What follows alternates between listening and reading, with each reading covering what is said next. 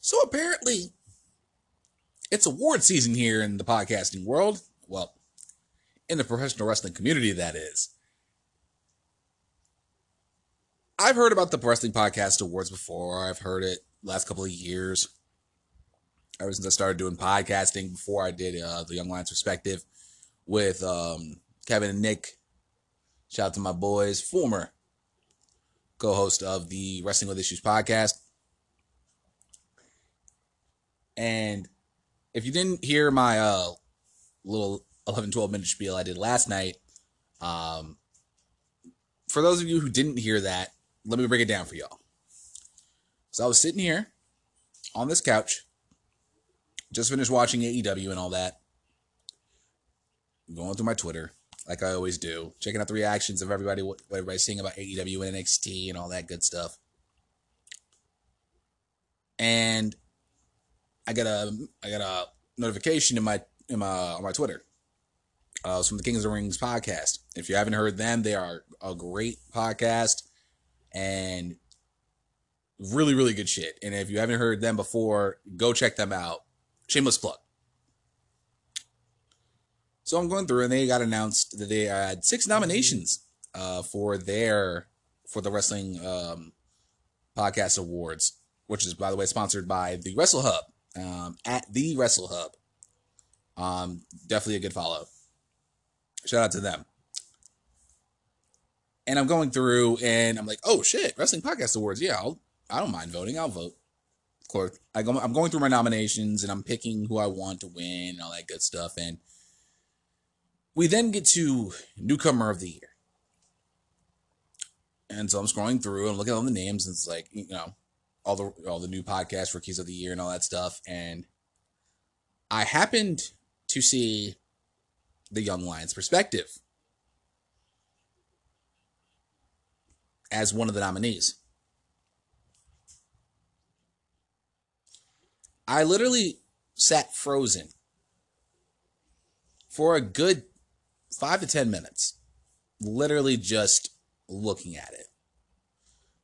And I didn't even put two together. It didn't even click in my head that I was nominated. This podcast was nominated for an award. I mean, I'm just yes, Marley, hi. Come on.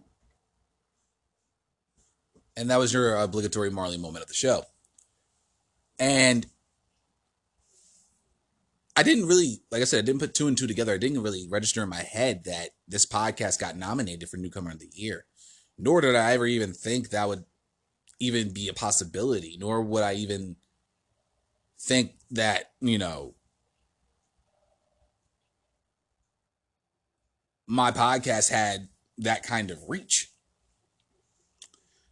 And so I'm just like trying to just register it all in my head, hence why I did the audio from last night.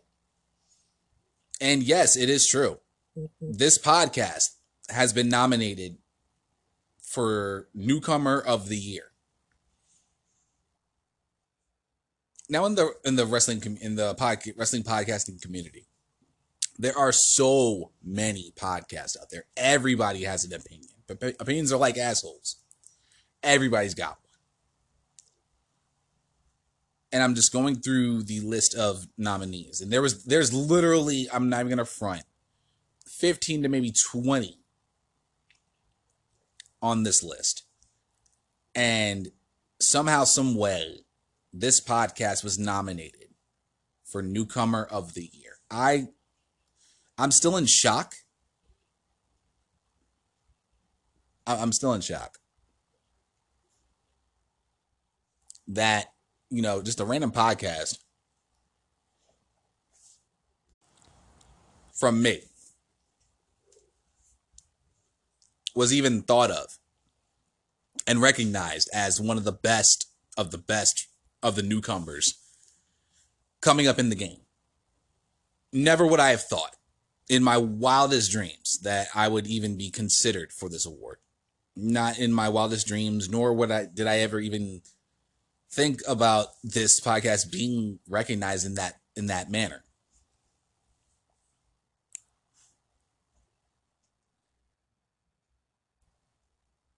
And so I'm, just setting up my tweets, doing my Instagram post, all that good shit.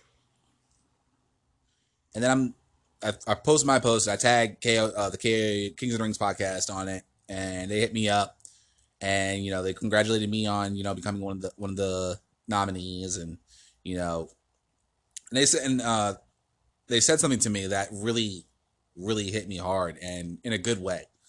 That you never know really who's really watching and who's really checking for your stuff, who's really listening to your podcast, or you never really know who's really watching you.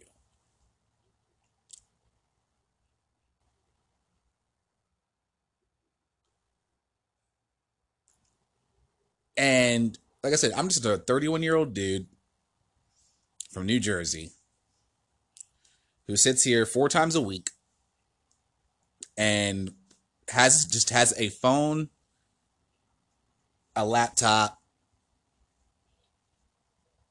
and the mental capacity to talk shit. If you honestly think about it. And all of that has culminated at this very moment into being a nominee for Newcomer of the Year, according to the Wrestling Podcast Awards. So, this is what I want y'all to do. And I stated this in my Instagram post last night. I have a pinned tweet right now. If you do not follow me on Twitter, at Swade Senator WWI. Follow me on that. Or at least just go to the page. I have a pinned tweet with because I retweeted the tweet from one of the people who are a part of the Wrestling Hub. Go on there. Vote for who you want, of course. Podcast of the Year, Best Solo, Best Duo, Best Trio. But when you get to Newcomer of the Year, you know who to vote for. If you've been rocking with me for this whole year, first and foremost, thank you. But let's get that out there now. From now until they stop voting, until voting closes. I don't know exactly when voting closes. I'll find all that information. I'll let you know as soon as possible. Let's go for it. Let's go for the gold. Tell a friend to tell a friend about the podcast. Tell a friend to tell a friend to vote for the Young Lions Perspective, even if they don't listen to wrestling podcast at all. Vote for the Young Lions Perspective. Let's see how far we can take this. Let's see if we can really go for the gold and get Newcomer of the Year. The Wrestling Podcast Awards goes down Sunday, December 8th. That's when we'll know who will win the award. Even if I don't win the award, the fact that I've been recognized as one of the best new up-and-coming podcasts, that speaks more to me than anything else. But I want to fucking win. I want to win this one. I want to show the world that this podcast truly is your alternative for professional wrestling podcast, and that we are here to stay. So, go on my Twitter, at Swade Senator WWI. Go to the pinned tweet. Go on the page. The link will be in that particular tweet that I retweeted. Vote for the Young Lions Perspective. Let's see what we can do. Let's see if we can shake the world up. Let's see if we can shock the system one more time. And let's go for that Newcomer of the Year award. Because like I said last night, without y'all, this is not possible.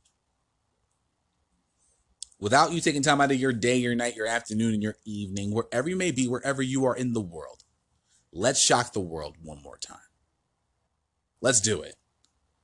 At this point, we got nothing to lose.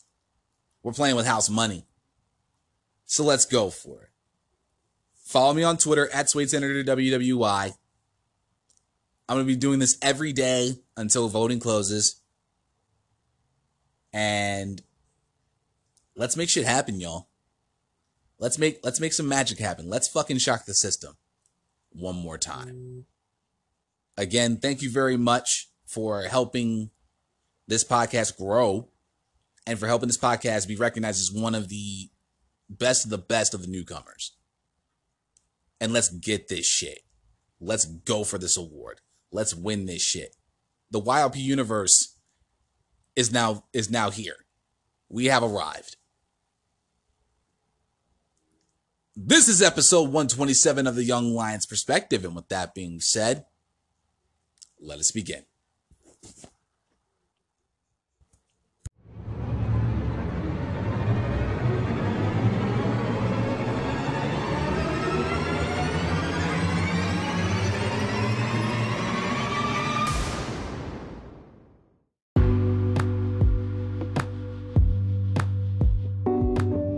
What's going on, guys? Zach from the Wrestling with Issues podcast here, and welcome to episode 127 of the Young Lions Perspective. So glad to have you guys here with me on this Thursday afternoon. I hope you're enjoying your day, your night, your afternoon, your evening, wherever you may be, wherever you are in the world. Thank you guys so much for checking out this episode of the podcast, and as always, I greatly and truly appreciate it.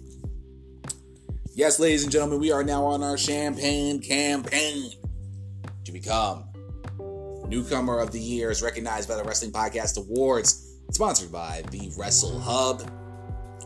And let's do the damn thing. Let's make this shit happen. Let's shock the world.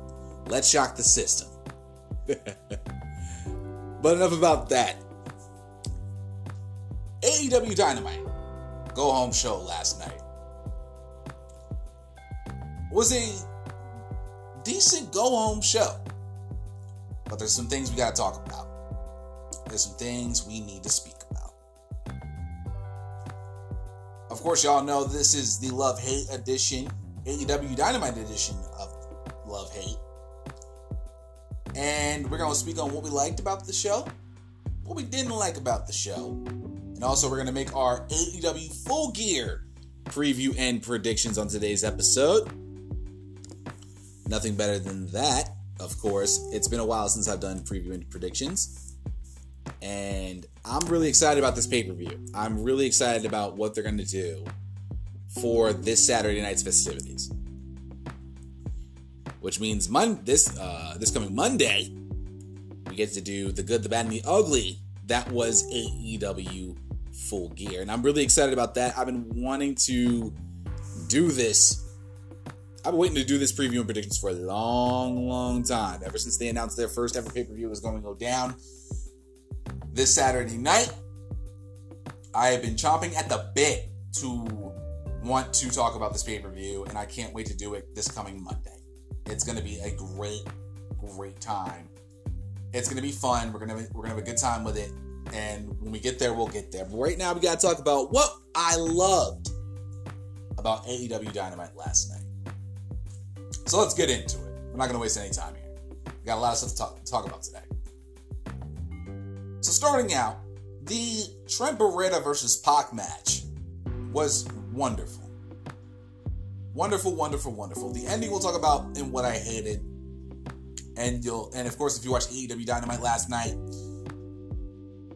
you'll understand why. Now, before we get into that, I did see the ratings for AEW Dynamite and NXT, and barely AEW beat NXT last night.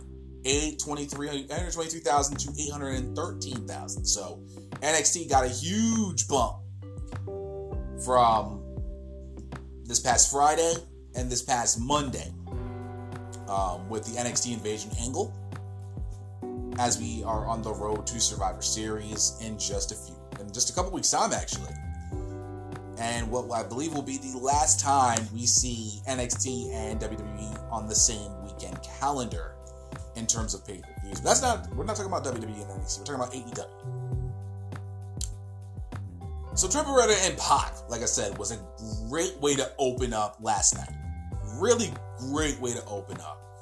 I was not expecting this type of opening match from AEW. But in terms of a go-home show, they definitely got the ball rolling and the momentum rolling last night. They started off the night in a great way. This match was fucking fantastic. It was definitely a match that I was expecting, but not the kind of match that the match we were given was just sensational. The crowd in the Charlotte, North Carolina crowd was into it from beginning to end. Of course, Trent Beretta came out with Chucky T and Orange Cassidy, and Orange Cassidy is just super over with the crowd. This was just one of those matches where, you know, you did not want to miss anything. Excuse me. It was one of those matches where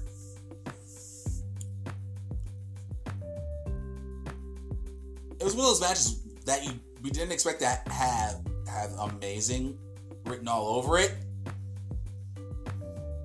but they really, both men put on a solid effort in getting the crowd amazingly hyped. Charlotte, North Carolina was already amazingly hyped for this, and we all know for the most part Charlotte, North Carolina is without a doubt Flair country. But let it be known, it's also Rose country. And we'll get into that in a little bit. But like I said, this match was fucking amazing. It was one of those things where if you watch the match, you know exactly what I'm talking about. These two went back and forth. They made Trent Beretta look strong in defeat. They made him look great in defeat. He looked very damn good. He had a great performance in this matchup against Pac. I believe this was his first singles matchup in AEW.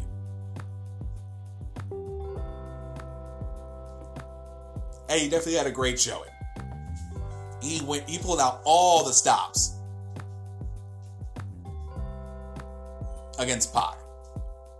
Even one point where Orange Cassidy got involved and did his trademark, little kicks, and looked like he was going to go for the super kick, and then Pac just destroyed him with a big boot. And the crowd was just hating all over Pac. Pac is over as fuck as a heel. And he really did his job and hit his numbers last night. And, Chucky T did what they had to do. Orange Cassidy did what needed to be done. This was just sensational from beginning to end. I was thoroughly impressed by Beretta. I was thoroughly impressed that, he was able and allowed to, again, look strong in defeat. He was able to just put on a great performance that will definitely up his value as we go forward. Like I said, it was one of those opening matchups that we didn't expect, but when we got what we got, man, did they show up and show out for this one. A fantastic way to kick off the night. A fantastic way to just really get the crowd extra hype for the night's festivities, which then led into what happened with Cody Rhodes. But before we get into that, after the matchup, he grabbed the mic, told North Carolina to shut your stinking mouth. He said he heard what Hangman said and that naughty swear word, talking about, doing cowboy shit. He said, but it won't matter. At Full Gear, I'm going to make an example of you again. This is a great way to get him over as a heel, to get the crowd to really hate him. The bastard, of course, on full display. I'm not saying he's going to be the next, top contender for the AEW World Championship. But that all depends on if he's able to defeat Hangman Page on Saturday. I honestly don't know what to expect from this matchup. This is definitely going to be a good match between him and Hangman. And I think this is going to be a solid choice for possible match of the night. I think they're going to go all out for this because they really need to. They're honestly full gear, no pun intended. And they really kicked off the night in grand style. And, it's really cool to see this matchup. It was really great. It was just really a really good match to open up the night. But I think what the best part of this episode was Cody Rhodes and the promo that he cut last night. This is probably, and I think I said it on Twitter, this is without a doubt the best promo Cody Rhodes has ever cut in his entire career. It's one of the best promos in 2019 for sure. So let's talk about what Cody Rhodes has said. So he's in the ring, and of course we found out that he was going to announce something a couple of weeks ago. And he is in his hometown of Charlotte, North Carolina. So he grabs the microphone and he says, "We're not surprised the arrival of Chris Jericho in the Inner Circle has been strategic. But this is a short victory lap. The Elite was already looking for something like this. They were already looking for a card where they can get perfect matchups for the Young Bucks, Kenny Omega, Hangman Page, and even myself and Dustin Rhodes. So we were looking, and Jericho found us. Now, it is myself and the AEW World Champion as headliners." Tony already knew what this announcement is, and he hopes the fans will humor him as he rattles off some names. He rattled off Eddie Graham, Cowboy Bill Watts, the American Dream Dusty Rhodes, and of course that easily got the crowd hype as fuck. He says that all of them were titans in our business. The best bell to bell, best in the box office. And for those who saw them live, those memories reverberate in our hearts. But for the cold, sterile historians, there is controversy. Because those men were management. I find myself in the same spot. For the last year, everyone has told me, who asked me, that he is proud of AEW. The inclusiveness, the pay, the schedule, the fact that they'll listen. This is freedom. Fans gave a standing ovation for when they said that. But when I hear the criticism being sent at me, I can't ignore it. Fans chanting, "You deserve it," to Cody. But he announced that if he fails to defeat Chris Jericho and win the AEW World Championship, he will never challenge for the title ever again. And that is a very bold statement to make. To state that if I do not beat Chris Jericho on Saturday night at Full Gear, I will never challenge for the world title ever again. It's bold. Because if he loses, not only does he have to deal with the embarrassment of never challenging for the title, he will have to deal with the fact that Chris Jericho was the one who is the sole reason that he will never challenge for the title and never become Le Champion and possibly indulge in a little bit of the bubbly. Then he looks at the camera as if he was talking to Chris Jericho. He says, "That is a big if. Jericho called me an entitled millennial bitch. And yet Cody didn't see in Jericho's book A Lion's Tale, which is on sale for Amazon for $3. A, shameless plug. B, throwing some fucking shade. That there was the upbringing for Jericho that was so hard. Wow. Must have been so hard being the son of a famous hockey player. They practically had the same silver spoon, you stupid dick.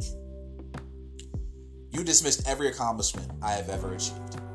If I am so entitled, then you are a carny succubus. Crowd really liked that moment. Because the dirty secret is Jericho needs this generation more than this generation needs him. This isn't about my dad, but about my mother, my sister, my wife, and the 14 years it took me to go from undesirable to ungoddamn deniable. I promise that at Full Gear, I will become the new world champion. Jericho will fall back to his inner circle about the groundswell that's coming. Because when the elite finally gets at the inner circle, we are going to eat you alive. Now let me tell you why this promo resonated and reverberated and just caused shockwaves throughout the industry. Let's go over to the WWE side of things real quick.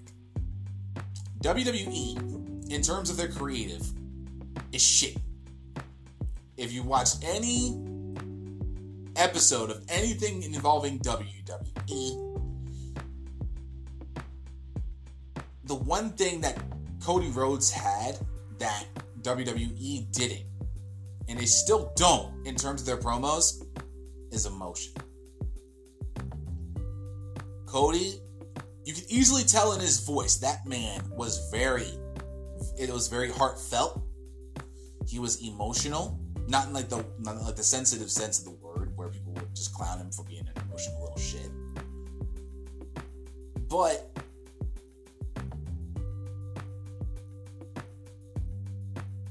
you could feel that emotion in his voice. Like, this was the biggest match of his life. Not of his career, of his life. And if you think about it, it is. It is the biggest match of his career. Again, if he loses to Chris Jericho on Saturday night, becoming AEW World Champion goes out the window. And that's honestly the best course of action. He is putting it all on the line simply to become AEW World Champion. Everything. This match means everything to him. I win, I become champion. I lose, say goodbye to ever becoming world champion. You could feel that emotion in his voice. You could honestly feel that through the television screen. I could honestly not tell you the last time I actually heard a promo that made me feel the way I felt when Cody Rhodes cut that promo last night. 14 years to go from undesirable to ungoddamn deniable. The shade he threw at Chris Jericho. Pretty much saying, you're not a lesser man than I am. We basically have the same silver spoon. Your dad was a famous hockey player. So how could you call me an entitled millennial bitch when you were on the same plane that I was? That hit so hard. And it hit so different. And it was like a breath of fresh air to hear a promo like that. I was thoroughly impressed with this promo. Thoroughly impressed. I was literally yelling at my screen, talk that shit, Cody. Talk that shit.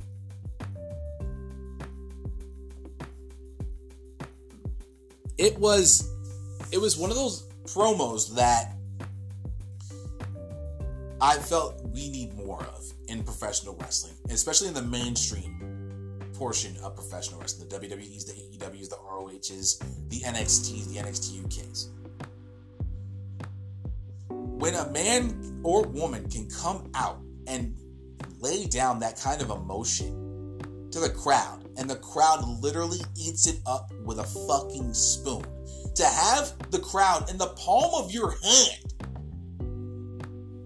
the way Cody did last night, Roman Reigns could probably take some notes. Go back to a couple years ago after WrestleMania, where I believe it was Roman Reigns who beat The Undertaker. He had that, he looked at the camera and he's saying, I got you in the palm of my hand. He did it. The reason Cody Rhodes' promo hit so hard and made you feel something was because he brought out raw emotion. Again, something we haven't seen from WWE in years. Listen, I couldn't even tell you the last time I heard a promo that heartfelt, with that kind of emotion, where it meant everything, where everything was on the line. To say what he said, WWE wishes they could emit that kind of emotion from a talent to have it resonate with the crowd like that. I think maybe thinking about it, the last time I maybe heard a promo that made me feel something in WWE was Samoa Joe. I believe it was Elimination Chamber, when he literally just went savage on every person who was in that matchup.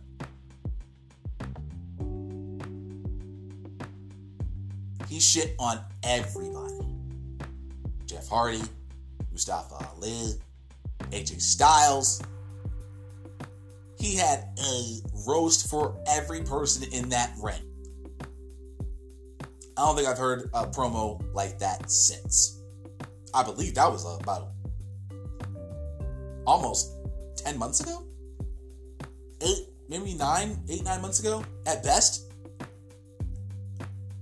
He killed that. But Cody absolutely destroyed it. Well done, Cody. Well fucking done. And I hope that we see more of this, where a title match means something, where a match means something. It means that much that a crowd can just literally sit back and enjoy what a person is saying.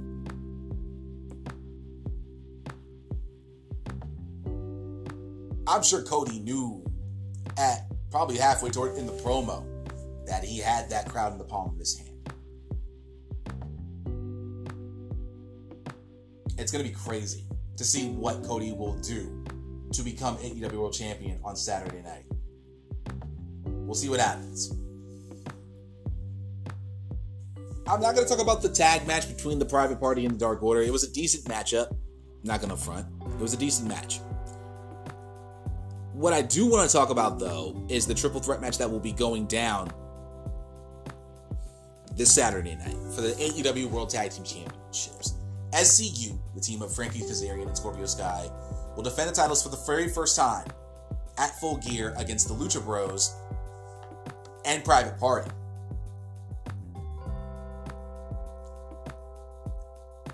These are the three best tag teams in the division as we speak. Now, before I get into why I think this is it could, now think about it, it could have been Jurassic Express that could have been in this position right now, where the Lucha Bros are right now. Because I did say the winner of Lucha Bros versus Jurassic Express would be in the final, and that pretty much happened. It could have been SCU Jurassic Express. It could have been something like that. Unfortunately, the injury to Luchasaurus kind of derailed those possible plans. But these three at this very moment are the top three teams in the division.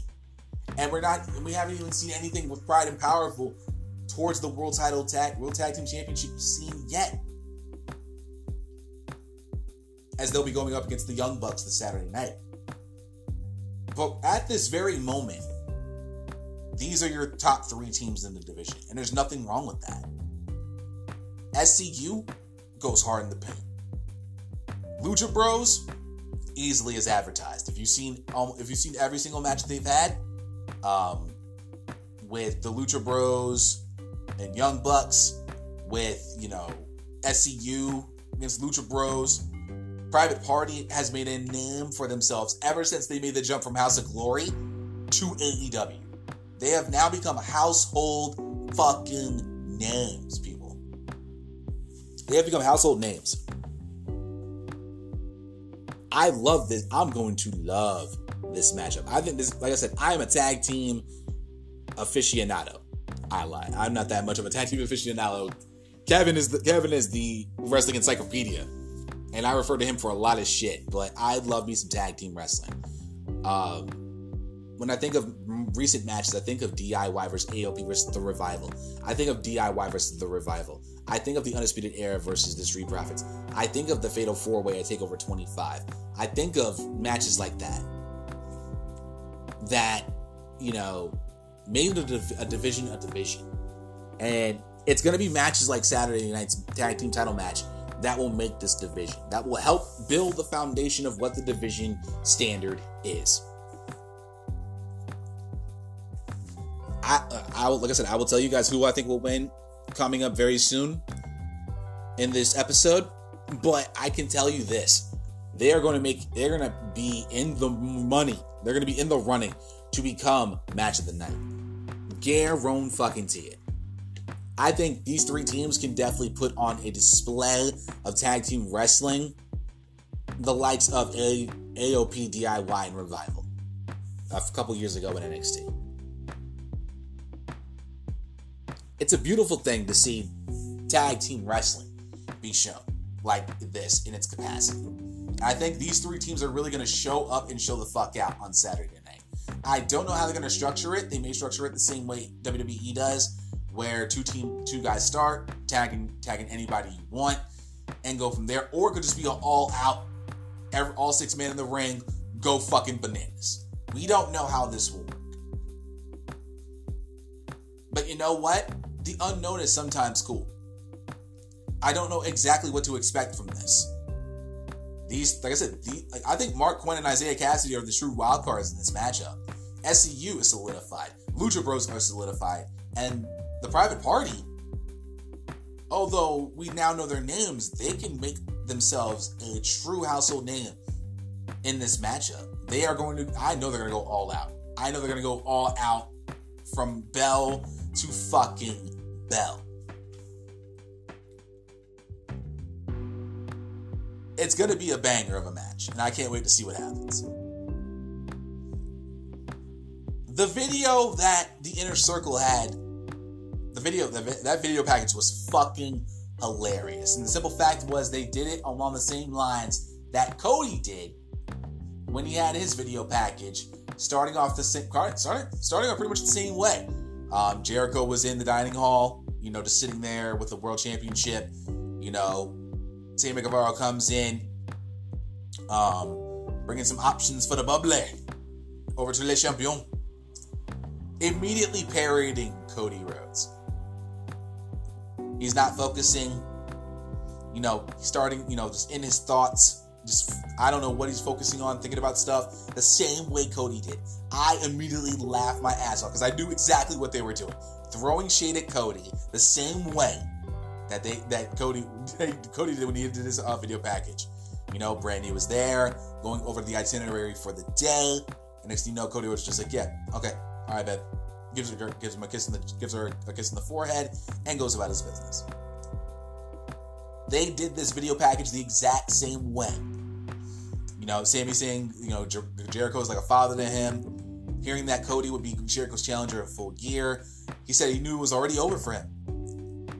He parodies his spending in time. He was in the hyperbaric chamber. That got me in my DBZ feels real quick. Saying Jericho's the face of the company as champion, and being champion means he's the face of the company. And then we got fucking Soul Train Jones, aka fucking Virgil. What in the absolute fuck? Oh, I was just like, are you fucking kidding me? I laughed at that when I saw Virgil. You ain't Soul Train Jones, bitch. You Virgil. Alright? And he's trying to make people pay you $50 for it. Shut the fuck up, boy. Santana then comes into frame and says, I dare you to name another man that works harder than Chris Jericho. Cody, you just gotta let it go and move on. Ortiz then says Jericho's a grown man, but Cody's a boy. Cody has no chance. We then have Patricia Bobsky, who is a friend of Jericho's aunt from church. He says he remembers Jericho as a young boy, and I knew he'd grow up to be the AEW World Champion. In my heart, I pray that Cody just survives. This was probably the line of the video package. Sammy comes back into frame and says, Jericho is in the prime of his life at 48. The youngest AEW World Champion in history. He's the only fucking champion in history. God damn it. I lost my shit when I'm like, are you fucking like, oh my God. I mean, yes, it is true that he is the youngest AEW World Champion in history. I'm just like, are you fucking kidding me, dude? Holy shit. Jake Hager comes into frame, pretty much doesn't say a fucking word. They called him the Big Hurt. I laughed at that. I was just literally laughing the entire time. It was fucking great. Virgil then says he knows Jericho is the greatest of all time. Jericho then has a training montage the same way Cody does. Excuse me. Patricia then says, I know Jericho will beat the shit out of Cody at Full Gear. We're then going back to Chris Jericho saying, I have such a hard time waking up and realizing how amazing I am. Hager still got nothing to fucking say. Jericho then says, Virgil says Jericho's talent is like the Olive Garden's breadsticks. Unlimited. We then end with Jericho saying, I only have one thing on my plate. Drinking a bit of the bubbly. I have to worry about where to go for the best. And that's a lot of pressure. But it is a responsibility I have to face. Because I am Le Champion. This was hilarious. Absolutely fucking hilarious. Holy fucking shit. It was absolutely fucking funny as shit. Let me see what we got here. I know there's at least one more thing I want to talk about. Okay, because we got like two things I want to talk about before we end this segment. So Brandy Rhodes is beginning her transformation towards the dark side. We know what happened last week with she attacked Jamie Hayter. Jen Decker was conducting an interview with her about her loss. Brandy Rhodes then came out and attacked her. No reason, just went for it. But this was a surprisingly great segment, a surprisingly great promo. She's sitting there with her glass of wine, cosplayed the fuck out, showing a little leg. You know what I mean? I am just a man. I am merely just a man. Brandy Rhodes fine. Fuck you. She's fine. And have you seen her Instagram, boy? Have you seen her? But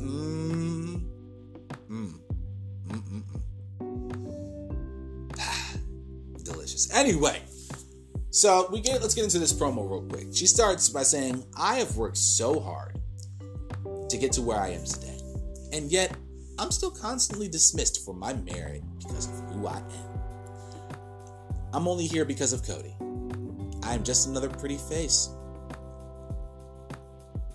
While they were all trying to paint me as the clown, they forgot one thing. Calling me stupid doesn't make that so. And now I've outsmarted you quicker than you can say bimbo. She was hitting him with it. I know dreams and nightmares, but there is nothing like a night terror. Of course, they were flashing Awesome Kong's face as she was cutting this promo. Awesome Kong's body, my brain, and they will tear apart the dreams and make everyone long for nightmares. I don't have authority. Not that I've ever really wanted it or needed it. All I need is lapsed judgment. They can't stop her. You can't deny us. So the question is, who are the bullies now? This is definitely becoming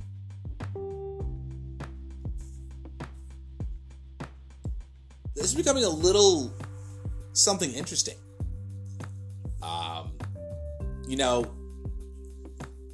A nice little slow burn never hurt anybody. Unless you have your hand open flame and you're a fucking idiot, first and foremost. But a nice little slow burn into becoming a different character goes a long way. And I'm being brutally honest. I want to go to say Bayley kind of fits that slow burn mold. In a sense. Because over time, I'd say over the last couple of months, she has become a heel, essentially. But you could say that this was a true slow burn for Bayley to becoming this, bitch-like heel. But doing it in such a way that she still thinks she's in the right. I'm doing it for y'all. I'm doing it for you guys. All this shit. And I fucking love that. I love it. Now, if they change Bayley's music, I would appreciate Bayley a lot more. But nonetheless, it's kind of in the same wavelength. This honestly just came out of nowhere.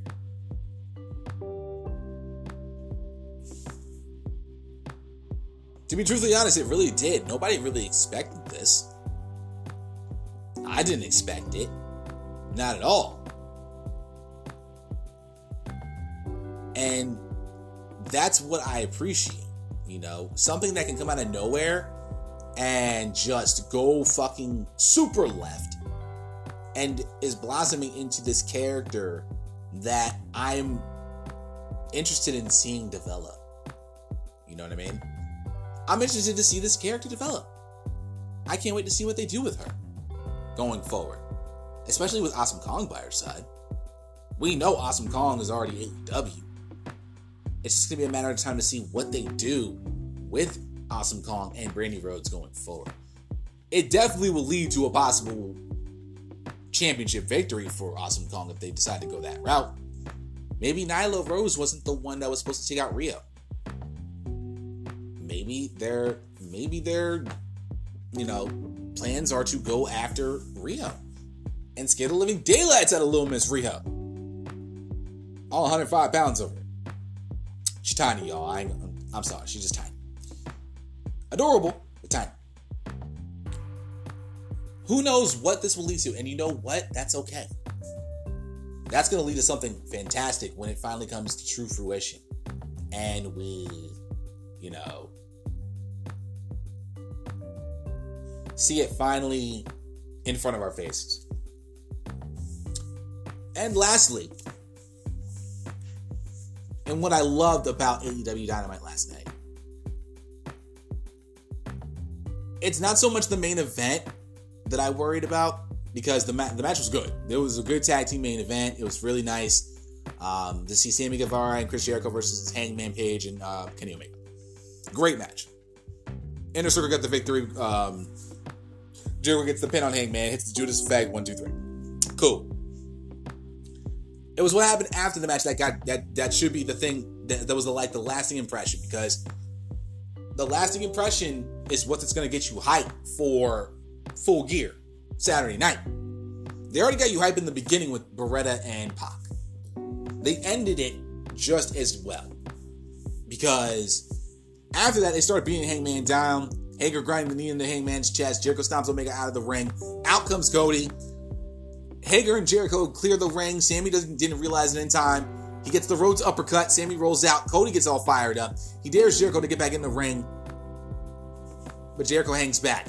But Cody, Jericho, and Hager don't realize MJF is right behind them with a steel chair. He smacks Hager with the chair, taps Jericho's shoulder, says, "Hey, buddy, what's up, man? Oh, this chair? Nothing." Hits him with it in the stomach. Brings Jericho back to Cody in the ring. Hits Crossroads on Jericho. Picks up the AEW World Championship, holding it high in the ring. Out comes Jon Moxley, as he promised to be here tonight. Brings a barbed wire bat. Charlotte's going bananas as Moxley and Omega are in the ring. Moxley raising the bat high. Jericho going after Cody. Jericho drags Cody out. MJF goes to save him. He then starts brawling with Hager. Omega is more worried about evening the odds with Moxley. He brings out the barbed wire broom. Fans are going, at this point, absolutely ape shit. Santana Ortiz come out. They start beating down Omega and Moxley. And honestly, Moxley gonna remember that shit. Fans start booing Santana Ortiz. Out come the Young Bucks. They dodge the barbed wire into a super kick. Then dive on the outside. Tope Suicidas. They drag Proud and Powerful away as they brawl toward the ramp. And they're just fighting. And the Elite and Inner Circle are just fighting everywhere. Referees try to get out. Ortiz bites Nick Jackson, throws him into the girders. Santana dragging Matt up to combine with Ortiz. Omega makes the save, hits a V-trigger. Moxley gives Ortiz the paradigm shift. Like I said, Moxley go remember that. They start brawling with each other. Omega and Moxley end up going down a tunnel. They're out of the picture now. Chanting, Charlotte's going bananas, chanting AEW. Matt and MJF, they brawl with the Inner Circle. Nick climbs up to the entryway, hits a senton off of that. Everybody goes sprawling out to the floor. Jericho hits the cameraman. He's down. And the Elite regrouping while the Inner Circle run to the ring. And then it explodes into another huge brawl from that. And that's how they ended Full Gear. That is honestly how you end Full Gear. Holy shit.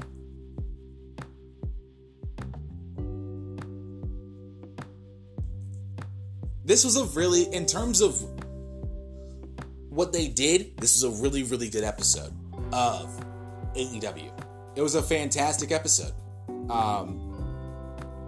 Just everything that I've stated of what I loved made this show fantastic. That's what got that 823,000 people to show up, actually beating their number from last week, which is always a win. Especially for a go-home show, you actually gained viewership. And you all know I'm always going to be AEW on Wednesdays, and I will always catch up with NXT. More like I'll be watching that a little bit before the Thursday night game. Yeah, I mean, the Spears Cutler stuff, I really didn't care for. Janela coming out, though, and going after Spears was pretty cool.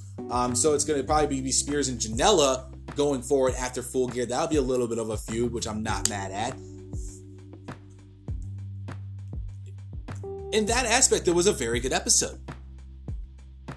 You got to think, they just gave you an entire month's story, 6 weeks of storyline that culminated with last night. Was it the best? Was it their best show? Not by a long shot. That probably was week 3 or 4. That was their best episode. But this episode really got, if you were already into Full Gear, this episode got you even more into Full Gear. So we'll see what happens with that. So that is what I loved about AEW Dynamite last night. We're going to take a short break, hear from our sponsor, and then we're going to get into what I hated about last night's episode of AEW Dynamite. And there are some things we really need to talk about. Stay tuned. We'll be right back.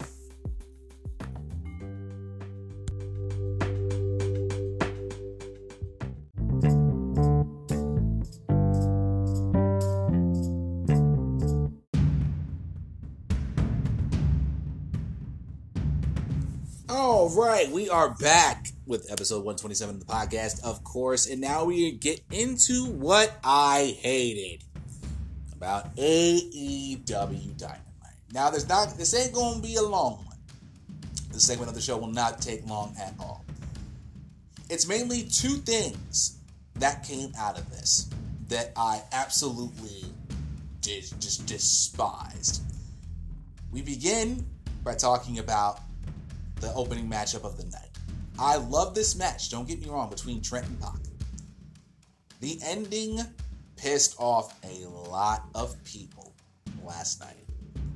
The reactions I saw on Twitter, oh my fucking god, and I didn't like it either. So let's talk about it. Let's get into the last little bit of the match. After Orange Cassidy got destroyed with a big boot, after his sloth kicks, don't get me wrong, I love them sloth kicks, it's fucking hilarious.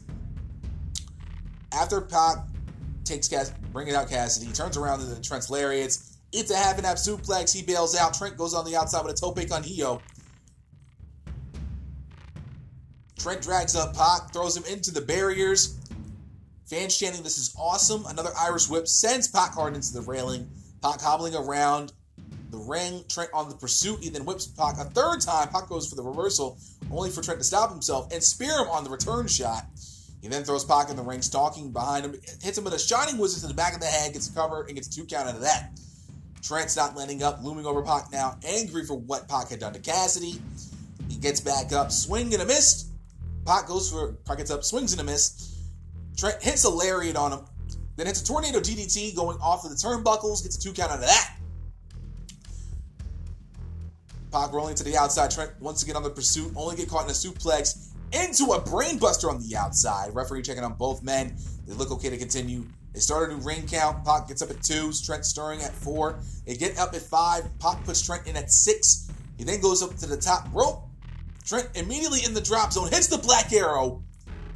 1, 2. Wait. What? Wait. Pac then puts on the Brutalizer submission. Trent passes out. Pac wins. The reason why everybody got so pissed the fuck off is because the referee did not count 3. You want to talk about a botch on national television? Yeah, this was probably one of the most easiest botches I have probably seen in 2019. This will probably be botch of the year. Hands down.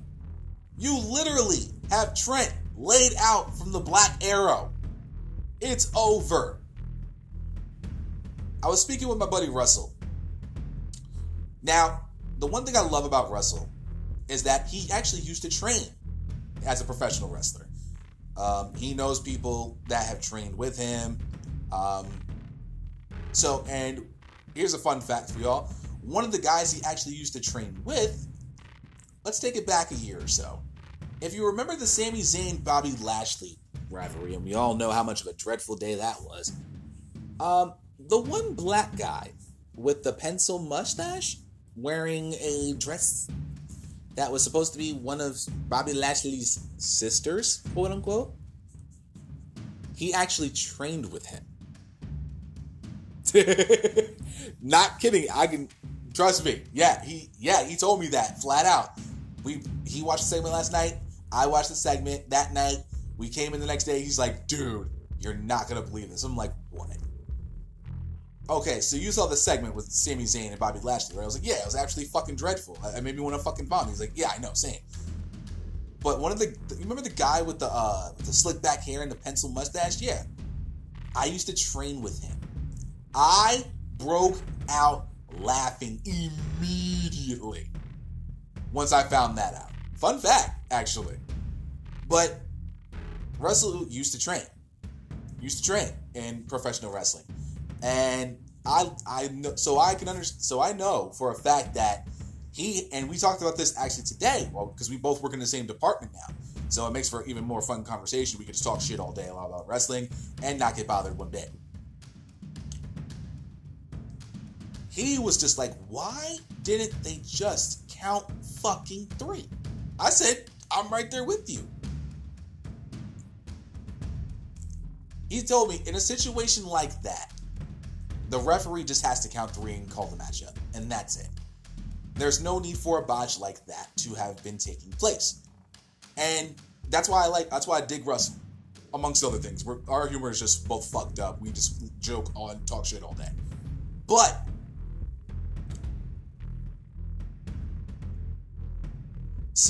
understanding that insight from him and helps me understand a little bit more. I've learned a lot from Russell.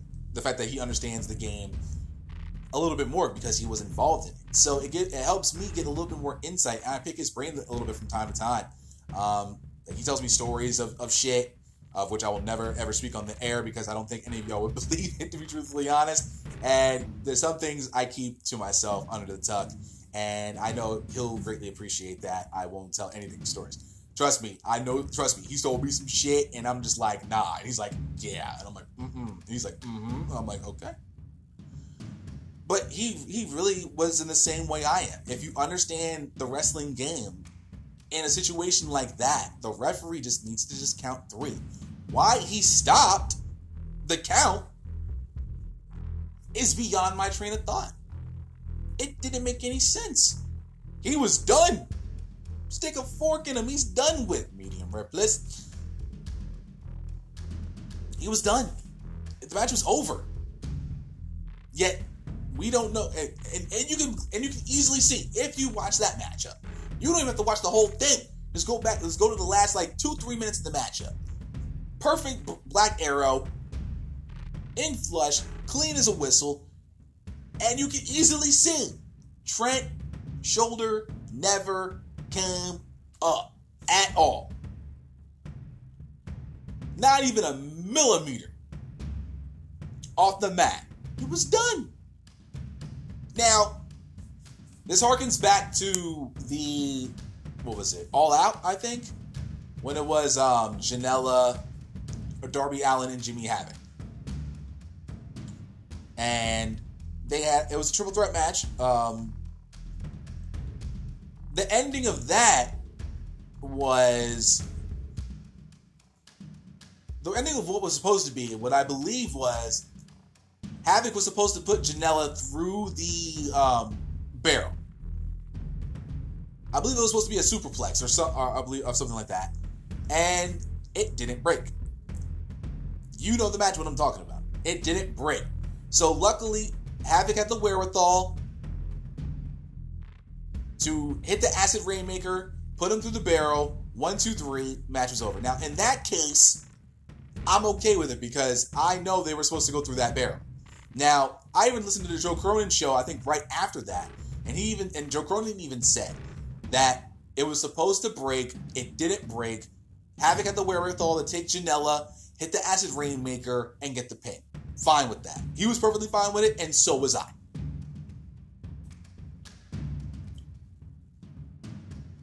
In this case, this was as blatant as you could get.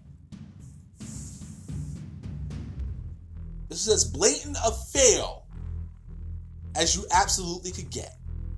How you could just not just count that third fault count is foolish. And I'm sure the referee got a little bit of talking to in the back by AEW management. Especially Cody. Now, I'm sure they probably didn't go at him like I would have gone at him. Personally, I'm going to take a sip of water real quick because I got to let the buzzer a little bit.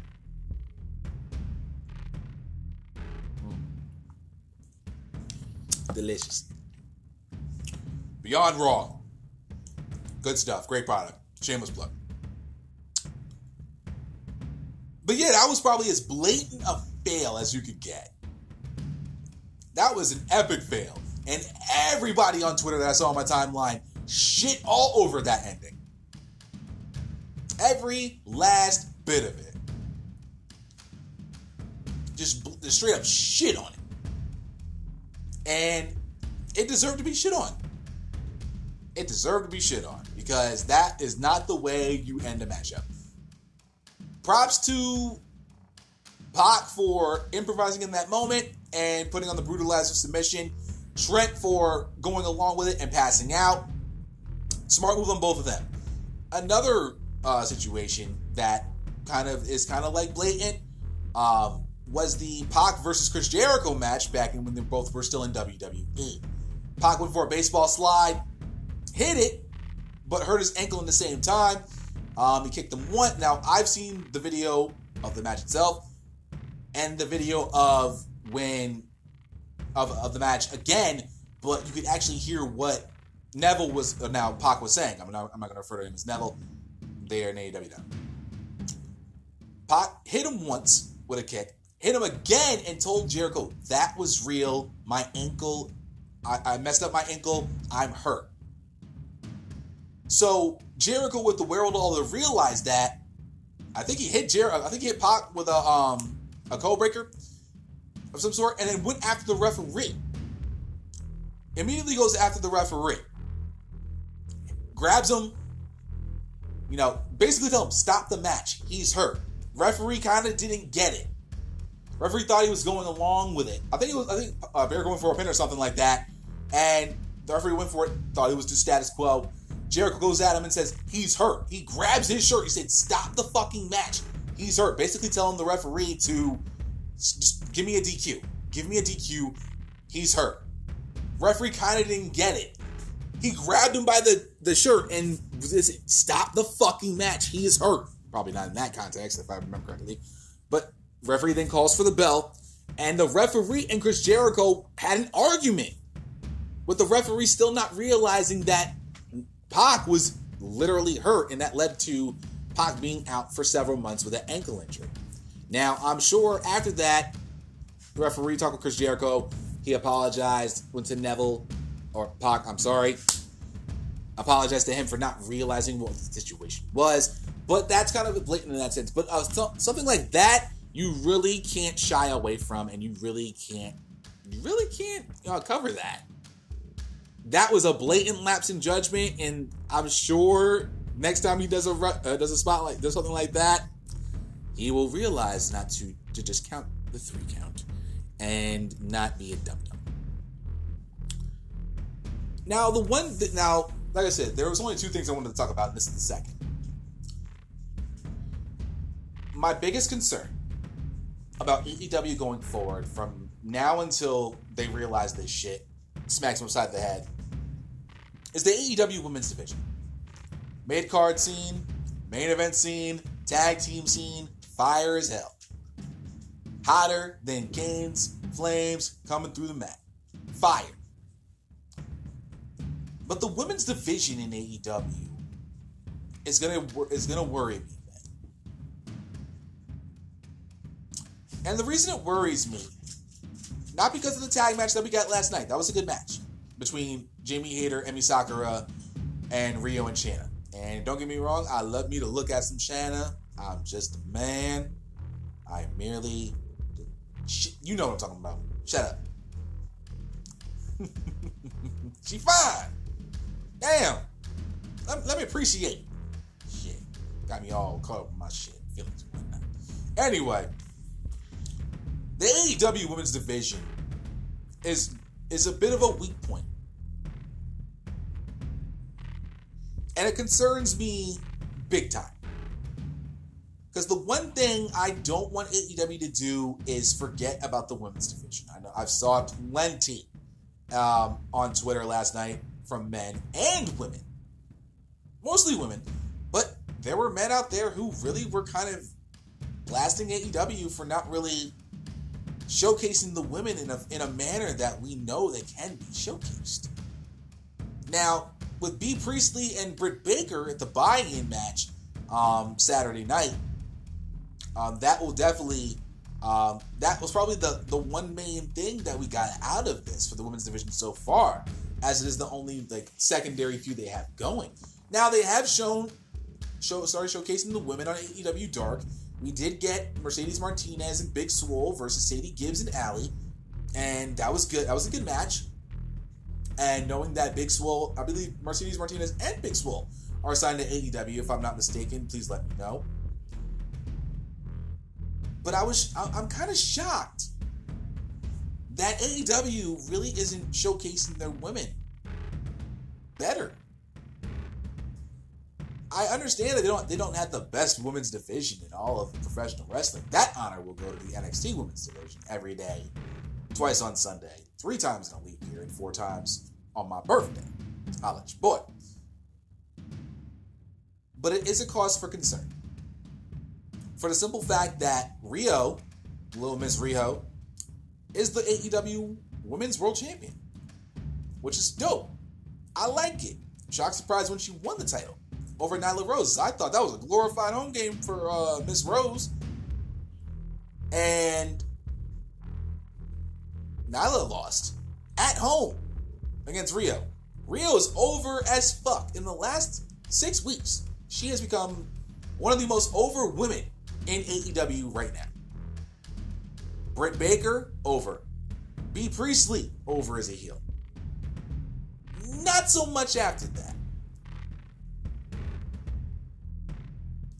It's borderline WWE main roster women's territory. Not being showcased enough. 1 match per week. And they're getting more shine on AEW Dark for those who actually watch it on YouTube. And for those who don't watch AEW Dark, they're not really seeing any of the women's talent. And actually, just something else just came to my mind, and we'll talk about that in a second before we end this portion of it. Because there's another thing that kind of concerned me about last night's episode. A light one, but nonetheless, we'll talk about it. But after Rio, Baker, and Priestley, there really isn't anyone else on the totem pole. Now, you could probably say there's Sadie Gibbs, there's Allie, there's Mercedes Martinez, there's Penelope Ford, there's... who am I forgetting? You get the point, though. You get the point. And it's a big concern of mine because I want every aspect of AEW to outshine WWE. It's a little vendetta of mine, just a self-vendetta. You know, I want them in every aspect to be better than main roster. No, I will never ever go against NXT because NXT is the shit. But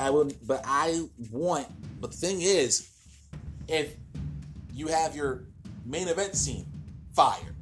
Mid-card scene, fire. No title yet, but we will get there eventually. Tag team scene, fire. When your women's division is it becomes a problem. To me, at least, it's a problem. I know they're bringing in a lot of talent for AEW's division, for women's division. But over the past 6 weeks, they haven't really been showcased in a proper light. And that concerns me. It really, really does. One match per week will not get this division over. Now, Brandy Rhodes' promo, dope as fuck. I love that promo, and I did enjoy it. I thoroughly enjoyed it. I thought it was a great thing. I thought it was fan-fucking-tastic. Thought it was good. I enjoyed it. But if you're going to help this division get over, you have to bring more to the table for us to actually give a shit about this division. About a Sadie Gibbs. About a Mercedes Martinez. About a Emi Sakura. About a Shayna. About a Jamie Hayter. A Big Swole. A Penelope Ford.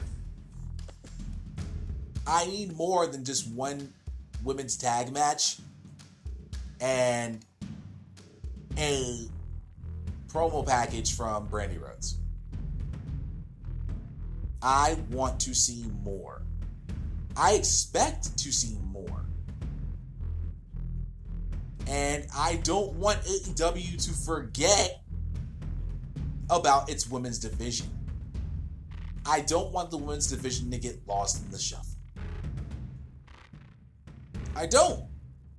That's the last thing AEW needs, is for their women's division to get lost in the shuffle.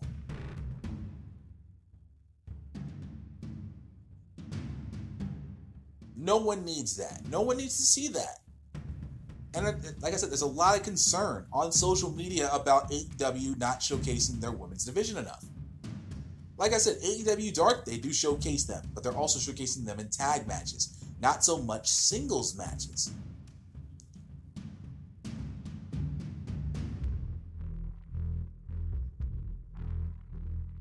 It's a big concern of mine because I know that they have talent there in AEW. They have a ton of talent there. They really, really do. They have a lot of talent they can bring to the table for AEW.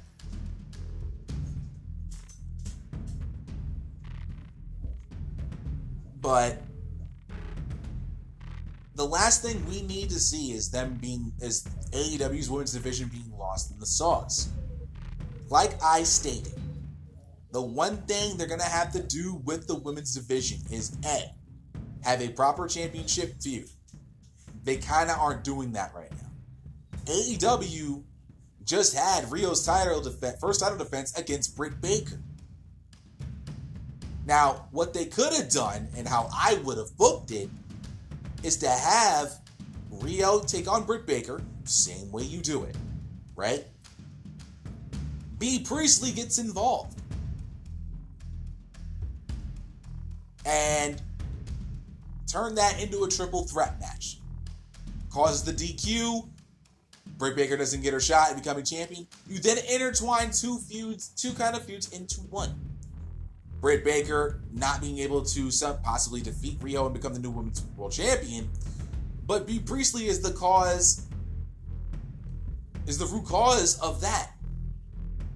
Now, if I remember correctly, B. Priestley kind of had some beef, a little bit with Riho. I could be wrong, but that now includes Riho. Now you have a little main feud for the women's title, and honestly, even better, you have a proper triple threat match for the title. And now but what they did do is just insert Emi Sakura in as her next challenger. You see the difference? That's the difference. You could have honestly had a better time giving us a triple threat match with Baker, Priestley, and Riho than you would just having Riho and Sakura for the championship that you literally just built in about 2 weeks with no rhyme or reason. That's why it concerns me.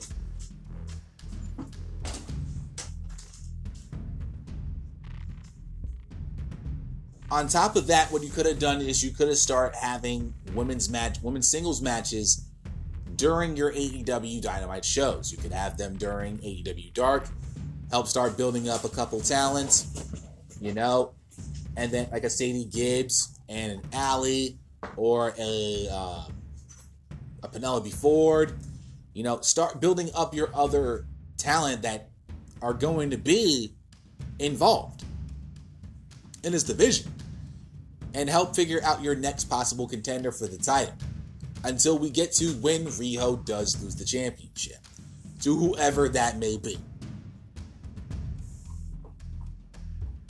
But they kind of really dropped the ball in these 6 weeks with the women's division in AEW.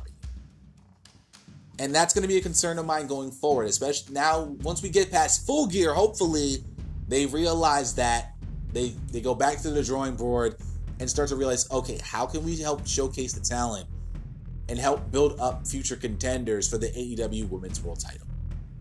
I honestly do hope they realize that, they see that mistake, and actually, after Full Gear, correct that mistake.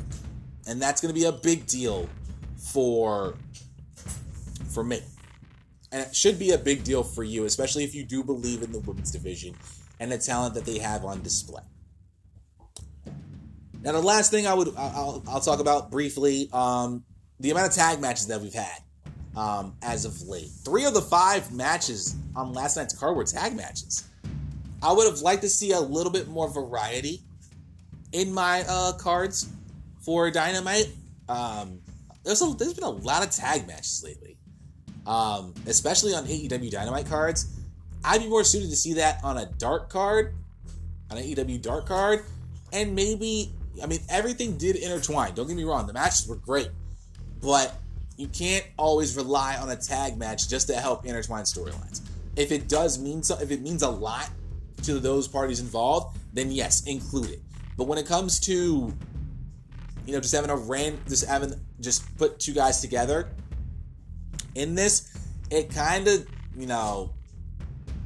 leaves a little bit of a bad taste in my mouth. Like I said, hopefully after Full Gear, they will rectify it. They will go back to the drawing board and think, okay, this build, we kind of, had too many tag matches. Maybe we want to go with a little bit more with singles matches, help build up, contenders for the AEW World title, because you're going to need contenders for the World title going forward. After Cody and Jericho, who's your next guy? You haven't established a mid-card title yet, so you kind of have to start establishing bigger names and better, and, start building up that list of contenders. Who is going to be next in line? What about person after that? Start building that up, because you're going to need to do that going forward. And that's just a little something like that. But that, ladies and gentlemen, was your AEW love-hate for AEW's Dynamite from last night. We're going to take a quick break, and then we finally get into the preview and predictions for this Saturday night's AEW Full Gear card. I'm excited to do this. I hope you are too. Stay tuned. We'll be right back.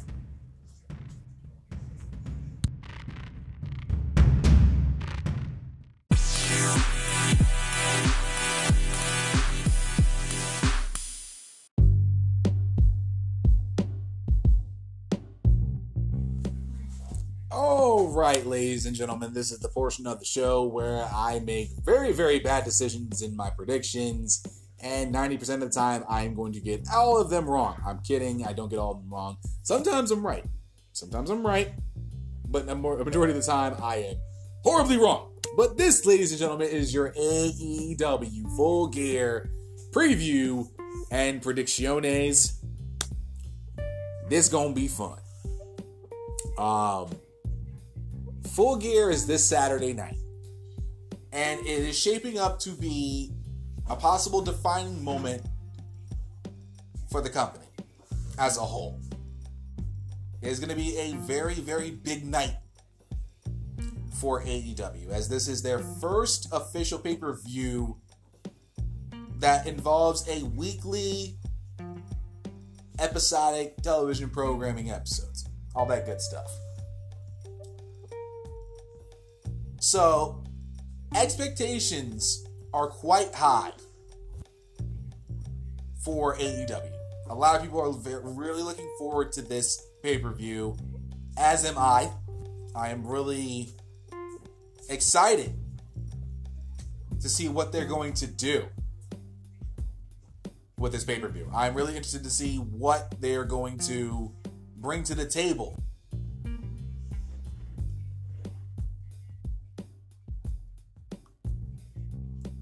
And that's a good thing. Like I said, expectations are very, very high for this company. A lot of people out there are expecting this to be a great show. A lot of people are expecting this show to absolutely bomb, because they still believe it's a t-shirt company. They still believe that, AEW isn't good. AEW doesn't hit. AEW's not going to actually do what they're supposed to do. They're not going to make their numbers. They're not going to be NXT in the ratings. And they've gone 6 straight weeks winning in the ratings. Now, this week was the closest week so far. A 10,000 viewer difference. 10,000 viewers was the difference between AEW winning and AEW losing the week. Or a tie, I should say. But a lot of factors are going into this pay-per-view. A lot is riding on this pay-per-view.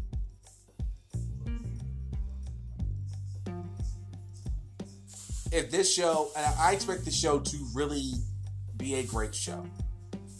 I expect AEW to really come out guns blazing and pull out all the stops. And they really have pulled out all the stops for this card for the most part. Of course, we're getting the Jon Moxley Kenny Omega first ever non-sanctioned lights out match. We're getting Chris Jericho defending the AEW World Championship against Cody. We're getting the Young Bucks versus Santana and Ortiz, Adam Page versus Pac, B. Priestley Baker, Rio defending the championship, her Women's World Championship for a second time against her mentor, Emi Sakura. SoCal Uncensored defending their championship for the first time in a 3-way tag team match against the Lucha Brothers, who they defeated to become the tag team champions.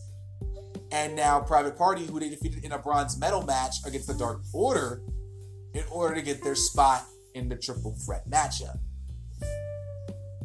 A lot. If this pay-per-view does not exceed expectations, I guarantee you there will be people in the wrestling community that will honestly say this was a failure.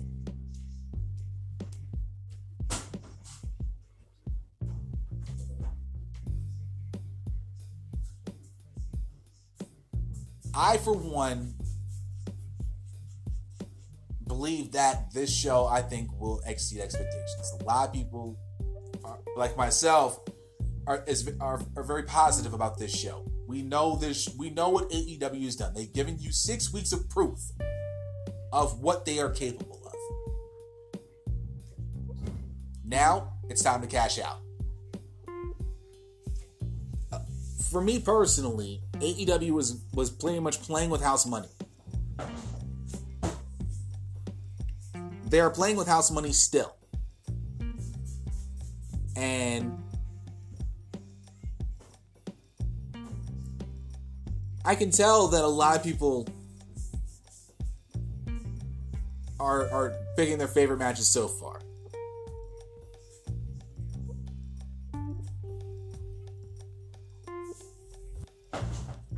I want this show to be the best show it could possibly be.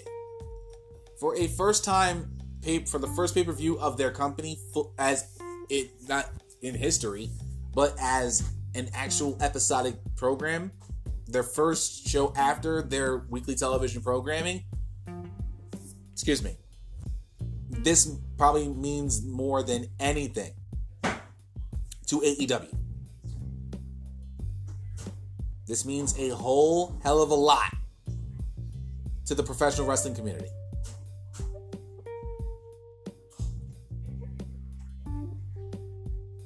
And we'll see what happens on Saturday night.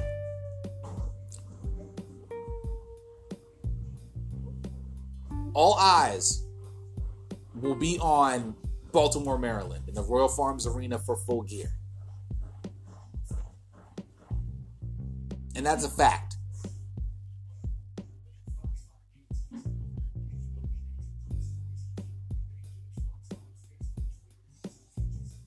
And we're really going to see what AEW can do when they finally complete their storylines going into this event. So with that being said, let's get into the predictions. Starting off, this match was actually just announced, I believe, sometime between last night and now. Joey Janela, after the actions of Shawn Spears last night, after the match that Spears had against Cutler, Spears attacked Cutler after the matchup. Out came Joey Janela, and it was announced on AEW Countdown to Full Gear that Janela will be facing Shawn Spears at Full Gear. Now, this is a bit of a toss-up for me, personally, because Shawn Spears is starting to get a bit of a come-up. Joey Janela, to be truthfully honest, has had some really, really good matches so far. And he's had matches with Kenny Omega, the triple threat match with Darby Allin and Jimmy Havoc. And he's really put on some good performances. So I was really surprised that... I was very, very surprised that, Janela Spears was the matchup.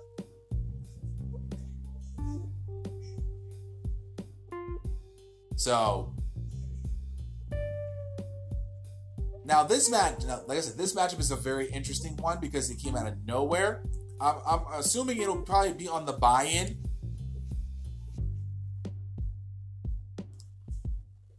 In this case, I'm actually going to go with Joey Janela to defeat Shawn Spears.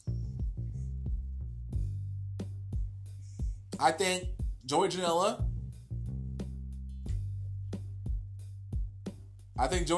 probably will get the rub. And so to say Shawn Spears winning wouldn't be necessarily a bad thing. But I think in this case, I think Janela can pull it out.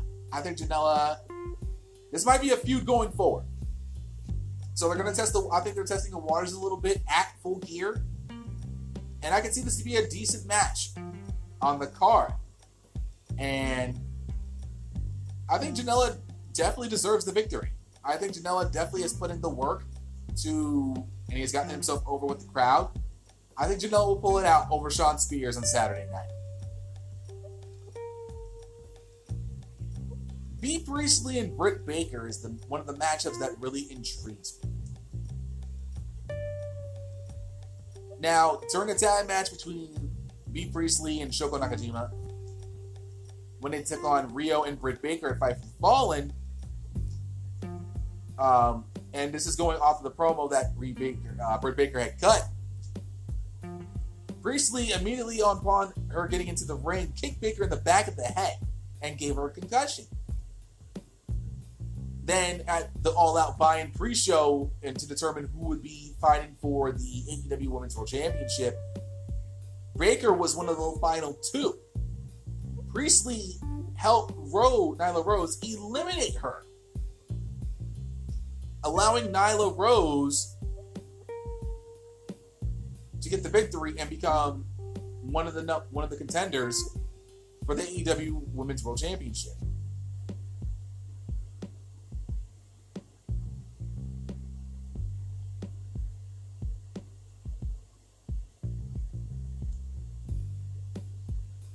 So, like I said, she allowed the elimination of Baker, allowing Nyla Rose to win. And this past Tuesday, it was announced that Baker and Priestley were going to go one-on-one fully at Full Gear. Now, this is one of the better feuds that they have built leading up to Full Gear.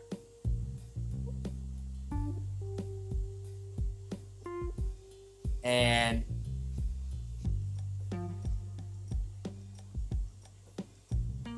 this is one of those matches I'm really excited to see. I can't wait to see what these two are going to do when they go one-on-one against each other.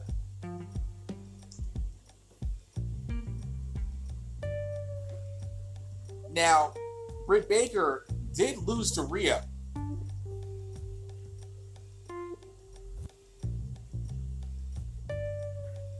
In her shot at becoming the AEW Women's World Champion.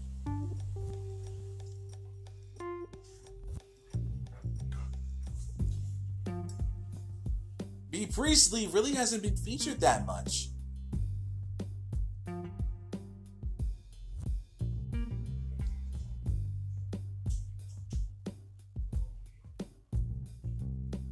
With that being said, I'm going to go with Britt Baker to make Bea Priestley tap. I think it's going to be one of those things where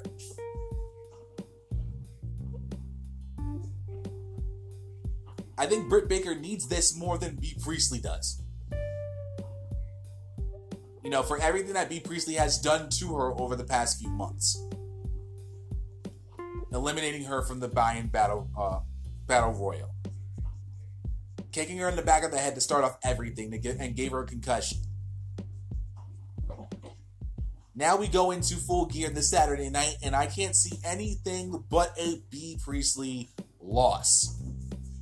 And Britt Baker finally getting her comeuppance on Bea Priestley and making her tap out to Lockjaw. I think this is going to be a great match. I think this is going to be a really, really fun match to watch.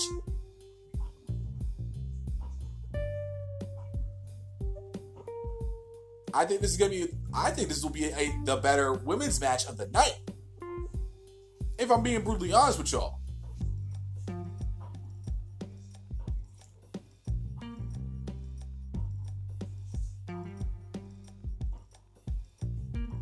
We'll see what happens, but I'm going to go with Britt Baker to beat Bea Priestley.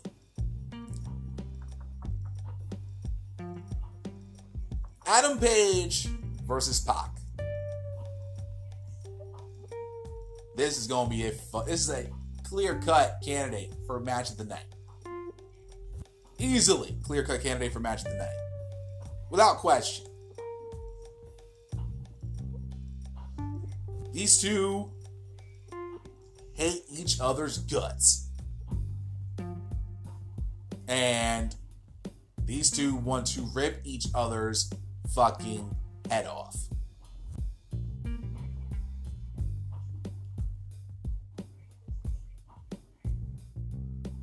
Adam Page is going to come out with his cowboy shit. He wants to do some cowboy shit. Pac is going to want to just make Hangman go to sleep again with the Brutalizer. Both men have one match apiece against each other. Both men have won already once.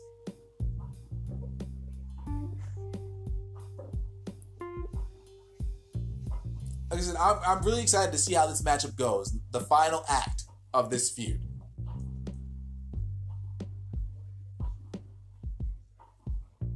I'm going to be very curious to see what happens when these two face each other and face off for the last time.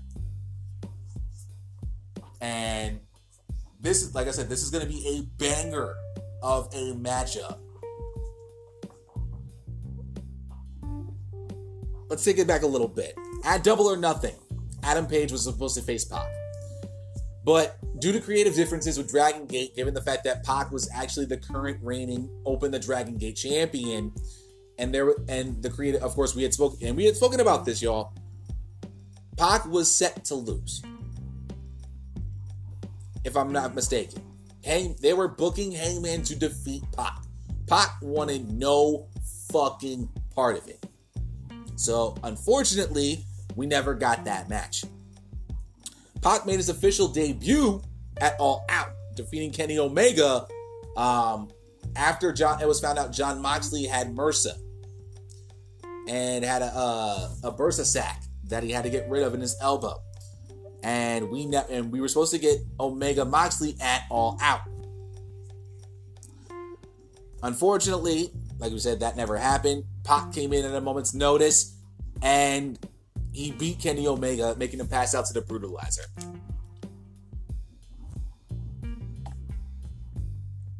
Now, following the All Out show, during Page's post-event interview, he was interrupted by Pac, who said he had returned to AEW to get revenge on him. They then had faced each other on October 2nd. The debut episode of AEW Dynamite, and Pac won. 2 weeks later, Pac then teamed with Omega and got the better end of the deal, defeating Pac and actually pinning him in the process, if I'm not mistaken. And we now have somewhat of a rubber match. Pac pinned Hangman, Hangman pinned Pac. So what do we do? If I were booking it, I'm all about the bastard. I am all about Pac winning this matchup. I can just see Pac being a future world title contender.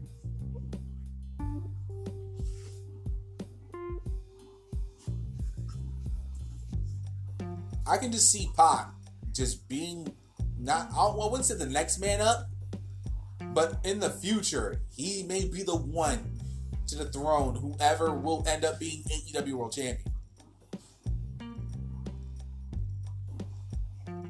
I think right now, Pac is the hot hand.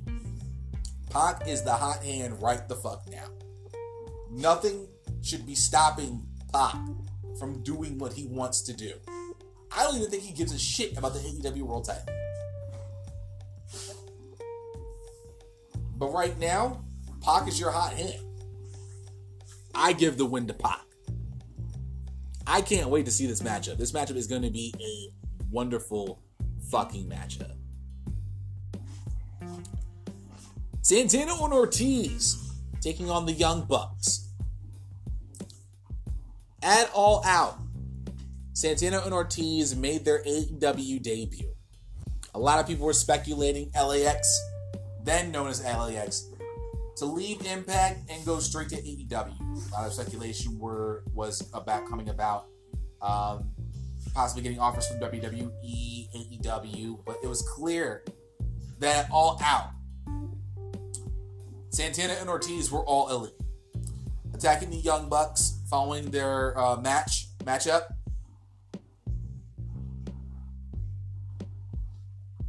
Now, I believe before that,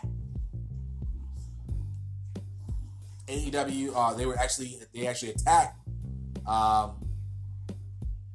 the Lucha Bros and Young Bucks. I believe that was probably an All Out, if I'm not mistaken. And they then teamed with Chris Jericho to take on the Elite, which was Kenny and the Young Bucks, and actually defeated them in 6-man tag team action.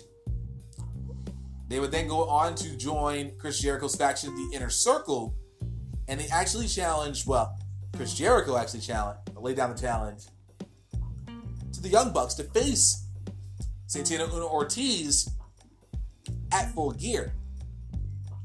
The Bucks, of course, accepted. This is the more interesting matchup between these two teams. On one hand, you have the Bucks that could definitely use a victory and get their comeuppance over Santana and Ortiz. On the other hand, you have Santana and Ortiz, and a win for them would definitely help solidify them as major players in the tag team division going forward. So, what do you do? Me personally, if you're pointing a gun to my head and you're telling me, Ed, you have to book a winner. You have to pick a winner for this. Who you got? I will tell you just like I would tell the gun. First and foremost, you're going to put that gun down and you're going to listen to what I have to say. After that, do what you will.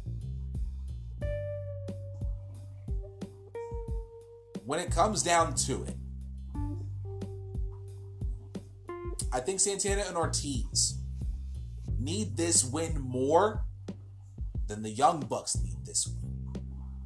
If we're trying to establish tag teams in the division, having Santana and Ortiz lose would not be the best of ideas. And that's being brutally honest with y'all. This will help solidify them as a major player in the tag team division. This will also help the cause of the Inner Circle.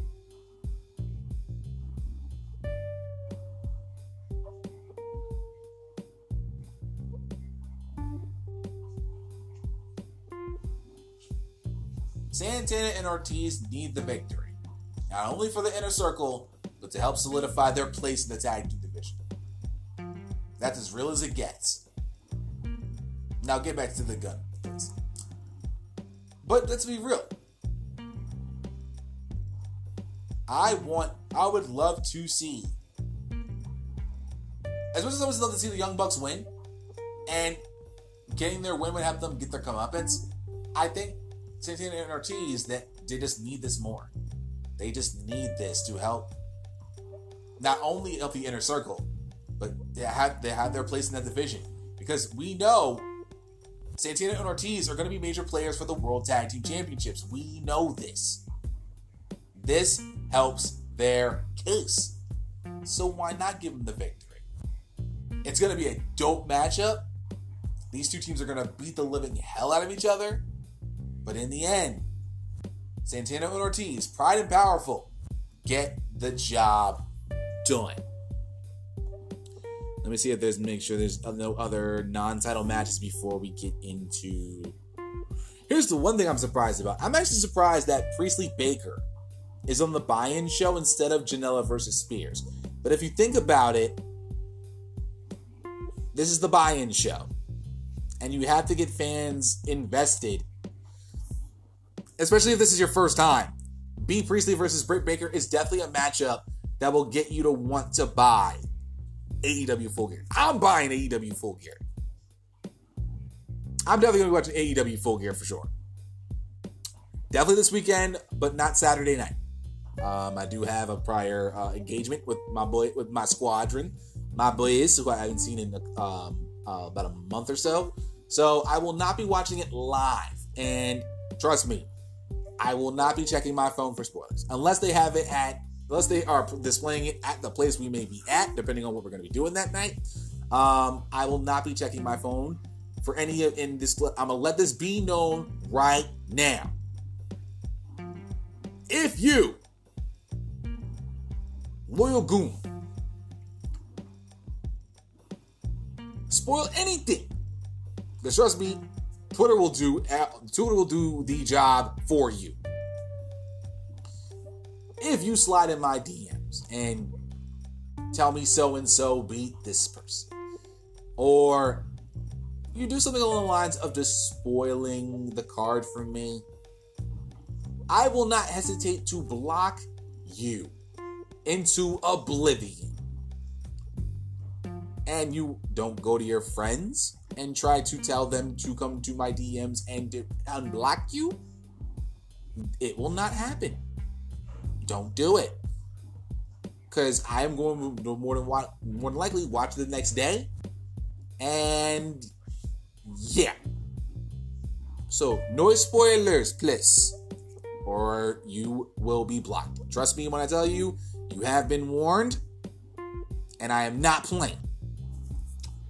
Now we can get into the meat and potatoes of this card. The championship matches, the big matches of the card. We'll kick it off with the AEW Women's World Championship. Rio, Lil Miss Rio, and Emi Sakura. Now, this is a story of trainer versus student. Last night, we all saw Emi Sakura pin the AEW Women's World Champion Rio in a tag team matchup where she teamed with Jamie Hayter and Rio tied up with Shayna. Decent matchup. Went a little longer than I expected, but Emi Sakura pinning Rio kind of gave you the hint as to who would actually win already. And I don't see Rio losing anytime soon. I really honestly don't. I think it's going to be a decent match. I think Sakura and Rio are going to have a good matchup against each other. I'm sure they faced each other plenty of times when they were over in Japan. But right now, Rio's just too over. Right now, with the crowd. The fans love them some Rio. I think it's definitely been built over since the last 6 weeks. Anytime Rio has come out, she has come out to huge fanfare. They have definitely come out to huge fanfare. And there's nothing wrong with that. I expect a decent match out of these two. But Rio right now has a hot hand when it comes to being the AEW Women's World Champion. There will be a day she loses it. Saturday just won't be that night. Not yet. There will be a day, just not Saturday night. Now it's probably the quickest one you'll probably get from me. The three-way tag team match for the AEW World Tag Team Championship between SoCal Uncensored, SCU, a team of Frankie Kazarian and Scorpion Sky, the Lucha Bros, Pentagon Jr. and Phoenix, and Private Party, a team of Isaiah Cassidy and Mark Quinn. This is also another candidate for Match of the Night, but I will mark this as my dark horse for Match of the Night. Been a while since I've actually said those words in a sentence. But I am really, really high on this matchup. For the simple reason that Private Party is the X factor in this matchup. That's being dead ass serious.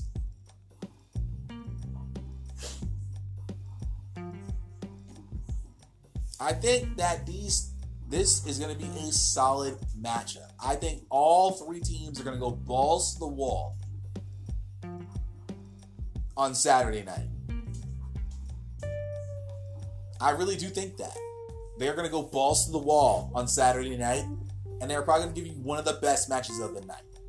And that's something I definitely can't wait to talk about this Monday. I think this will be the one match we look back on this weekend and say, damn, that was a great match. That was a very good match between these three teams. They are the best three teams we have right now. In terms of rankings of the division, these are your top three. Santino and Ortiz will come into the picture soon. Jurassic Express, once they get Luchasaurus back, will get back into the title picture. The Hybrid 2 is going to be on a come up. Dark Order will have their time soon. Not now, but probably sometime next year.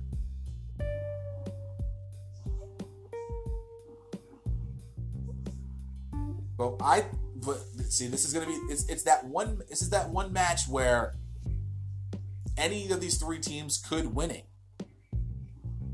But for my money, it's very simple. They just won the championships literally last week. I'm going to go with SCU to retain. I think and the only concern I have about this is that they won the titles too soon.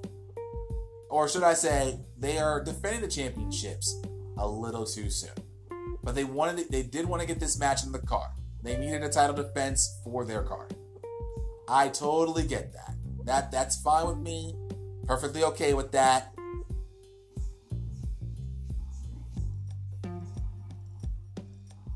Totally get it. This is going to be a fun matchup for all parties involved. They are going to absolutely kill it out there on Saturday night. In the end, though, SCU squeaks it out, and they make the best of that situation. All three teams are going to go with balls to the wall. And it's going to be a fun matchup to see. I can't wait to see this matchup because this is just going to be fun. This is going to be so much fun to watch. And anything can happen in that matchup. Anything can happen in this kind of matchup. We all know the champions do not have to be pinned. One fall to a finish. We know this.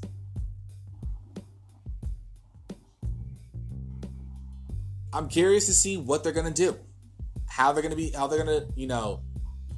a little bit different in this matchup. SCU, though, will retain. Just a little bit too soon to take the titles off them since they just won it last week. The last two matchups of this card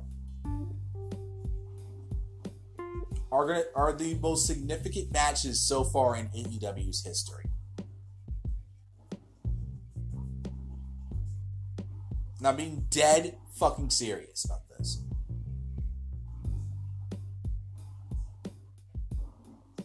Let's start with the AEW World Championship. Because from what I'm hearing, Moxley versus Omega is going to main event the card. For the simple fact that it is a non-sanctioned lights out match, which I still don't know what the fuck that is, and we're going to find out this weekend.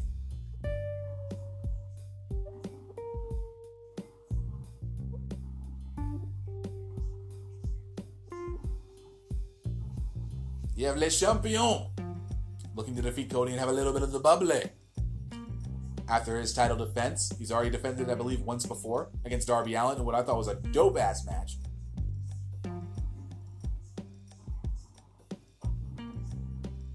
But for Cody, this is the big one. He's laying it all on the line. So we looked at Wikipedia to tell the story. Quote, at All Out, Chris Jericho defeated Adam Page to become the inaugural AEW World Champion, while on the undercard, Cody defeated Shawn Spears to improve his singles match win-loss draw record to 2-0-1. Due to his record, he was granted an AEW World Championship match against Jericho at Full Gear. On the November 6th episode, last night's episode of AEW Dynamite, Cody had announced that if he did not win at Full Gear, he would never challenge for the championship ever again. With that banging ass promo that he cut last night. Chris Jericho did say it right. This is going to be the most important match in AEW's history. Because it is. He wasn't wrong there.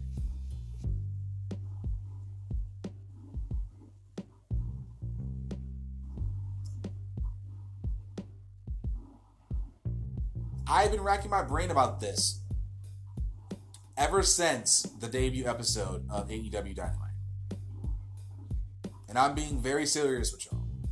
I sat there week after week while I'm at work, thinking about going back and forth who could win this matchup and how logical could they make it.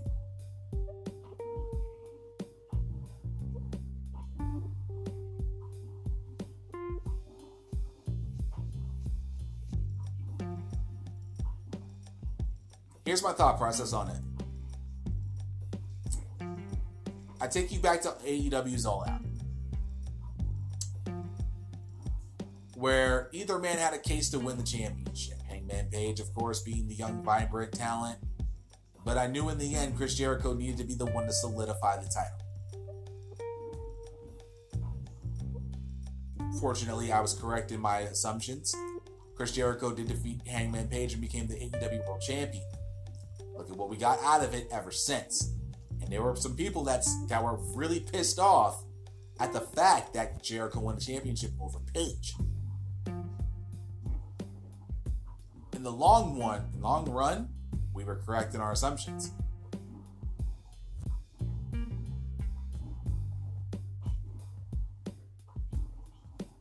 I now come back to present day. Chris Jericho is champion. Losing the title would be a tad bit too soon. To some people. I can see that. I can agree with that statement.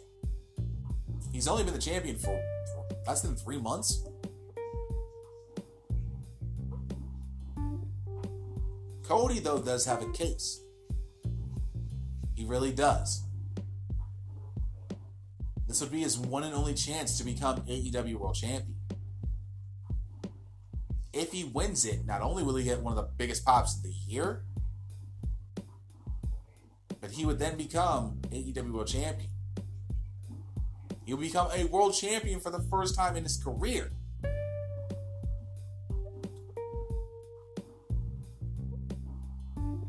And he would actually, in a sense, give the middle finger to WWE for not seeing him as World Championship material.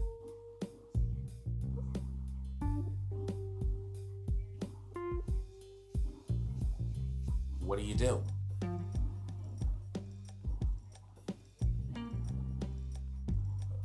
What do you really do here?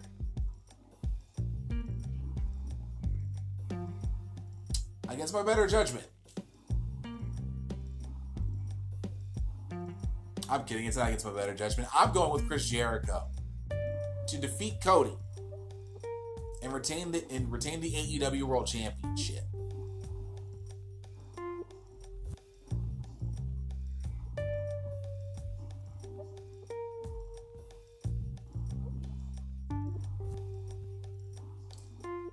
I would love Cody to become AEW World Champion. Don't get me wrong one fucking bit. I think that would be a magical moment for a lot of people to see Cody Rhodes solidify his place in wrestling and literally give the middle finger to Vince McMahon, who never really believed he could be World Championship material. But I think at this very moment, Chris Jericho retaining the world title does help him. It helps solidify the inner circle, knowing that their leader is still world champion. I think it's going to be a really good matchup. I think these two are going to go all out. I don't think it will go the 60-minute time limit. And there are judges that will take care of it and will judge the matchup if it does go to a time limit draw. I don't think we'll need the time limit draw for this one. I don't think we want to leave it in the hands of judges. One fall to a finish within the 60-minute time limit, Chris Jericho will remain your AEW World Champion. And to close out the predictions, Jon Moxley versus Kenny Omega in a non-sanctioned lights out match. Now, I don't know for the life of me what in the fuck a non-sanctioned lights out match is, I don't know what that is. I really don't. I honestly don't know what the fuck it is. Your guess would be as good as mine, but let's try to figure this out. So unsanctioned, we already know, it's pretty much AEW is not going to be held responsible for what Moxley and Omega are going to do to each other. So what a unsanctioned lights out match is was basically the same thing that Janela and Omega had to deal with. I believe it, Fight for the Fallen. What Wikipedia states it as, and y'all know Wikipedia is about the most troll thing on the internet, and if you trust me when I tell you, if you haven't seen the most troll thing on the internet, go to Wikipedia and look up somebody. So they state, and I quote, another variant of a no disqualification match is a non-sanctioned match, which is also called a lights out match. In this variation, there are no rules with the exception of the pinfall or submission, and the match is not officially recognized by the promotion. In kayfabe, breaking the fourth wall here, the promotion is not held liable for what happens to the wrestlers during an unsanctioned match. So that's pretty much what it is. AEW is not going to be held responsible for what Moxley and Omega do to each other.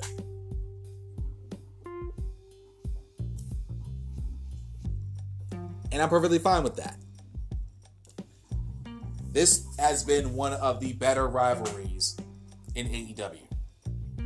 At Double or Nothing, Moxley appeared from the crowd when he attacked both Jericho and Omega.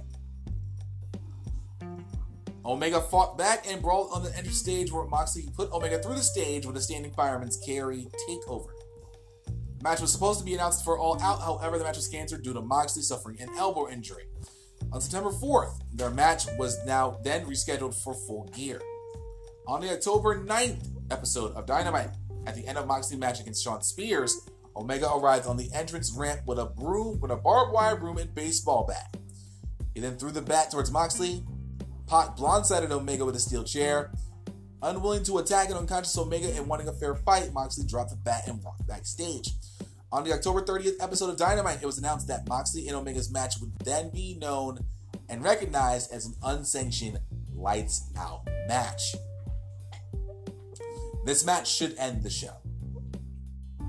Given the fact that it is unsanctioned, given the fact that pretty much once the main event is over, that's pretty much technically your end of the show.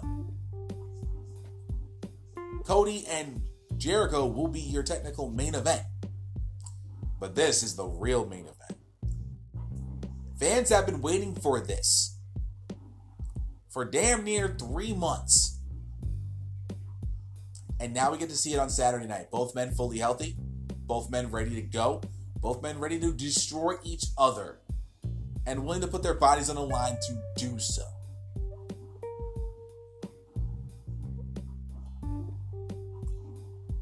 No one will be disappointed in this matchup.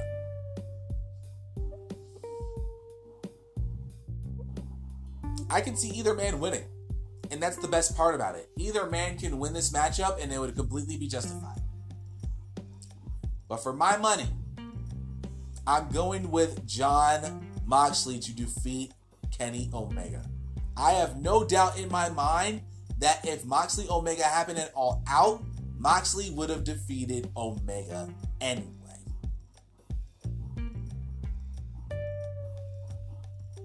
I think Moxley needs this more than Omega needs this. To solidify Moxley as a viable, not only a viable contender for the AEW World Championship, but as a major player in the AEW main event scene, you need to give Moxley this victory.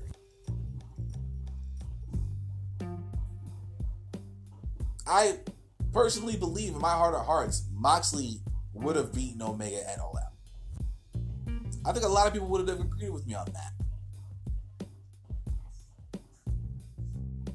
I still believe that.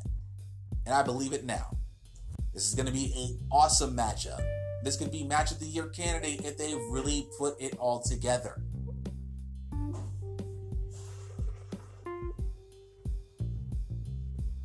We'll see what happens.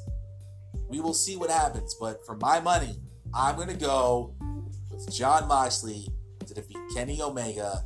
And that, ladies and gentlemen, is your AEW Full Gear preview and predictions. And that is the end of episode 127 of the Young Lions Perspective. So we're going to take one last break. We're going to check out our sponsor. Let's do our sponsor real quick. And then we're going to get you ready for episode 128 of the Young Lions Perspective and close out the show as we always do in proper YLP fashion. Stay tuned. Be right back.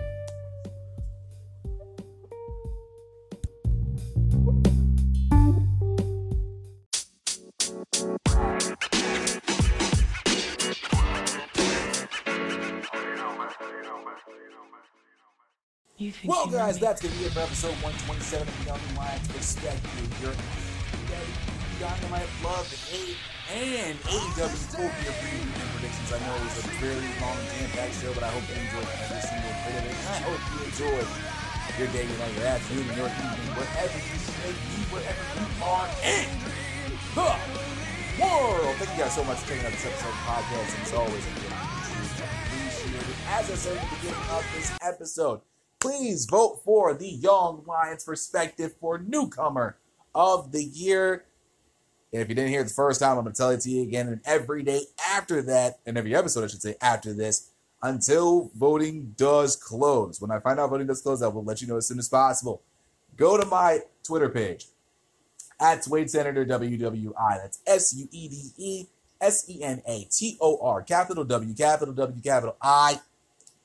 Go to my pinned tweet that I have retweeted for the Wrestle Hub, who is sponsoring the actual Wrestling Podcast Awards. Go vote.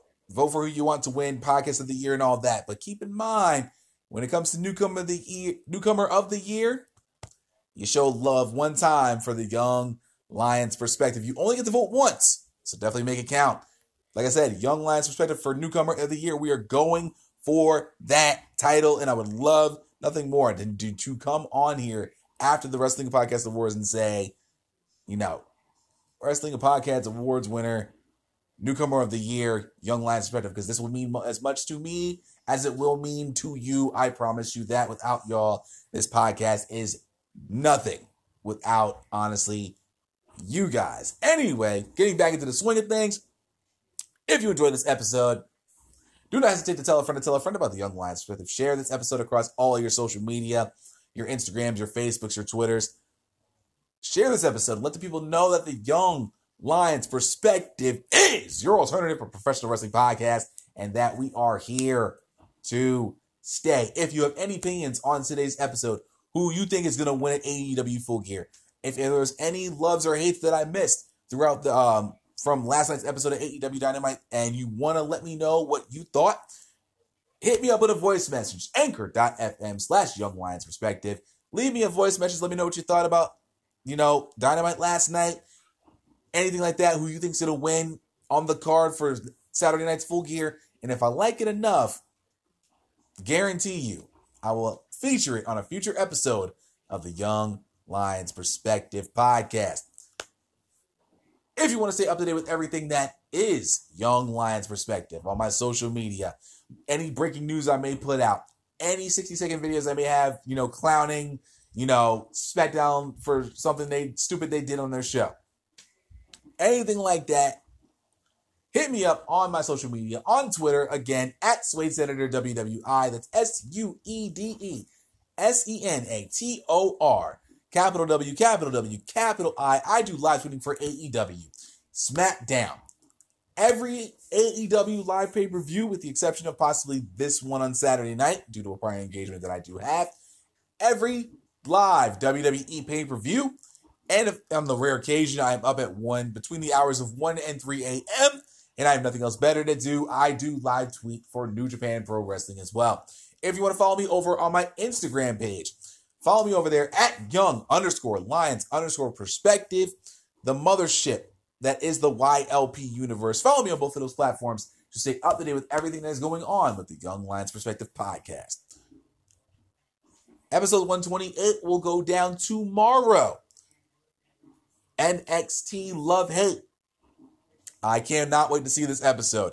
I saw great things coming out of this episode. A lot of people were very excited about what happened last night on the episode of NXT, and I can't wait to talk about it with you guys tomorrow. So, before we head out, of course, y'all know it is Thursday, and that means we are making our Thursday night football predictions. On the menu tonight, it is the Los Angeles Chargers taking on the Oakland Raiders.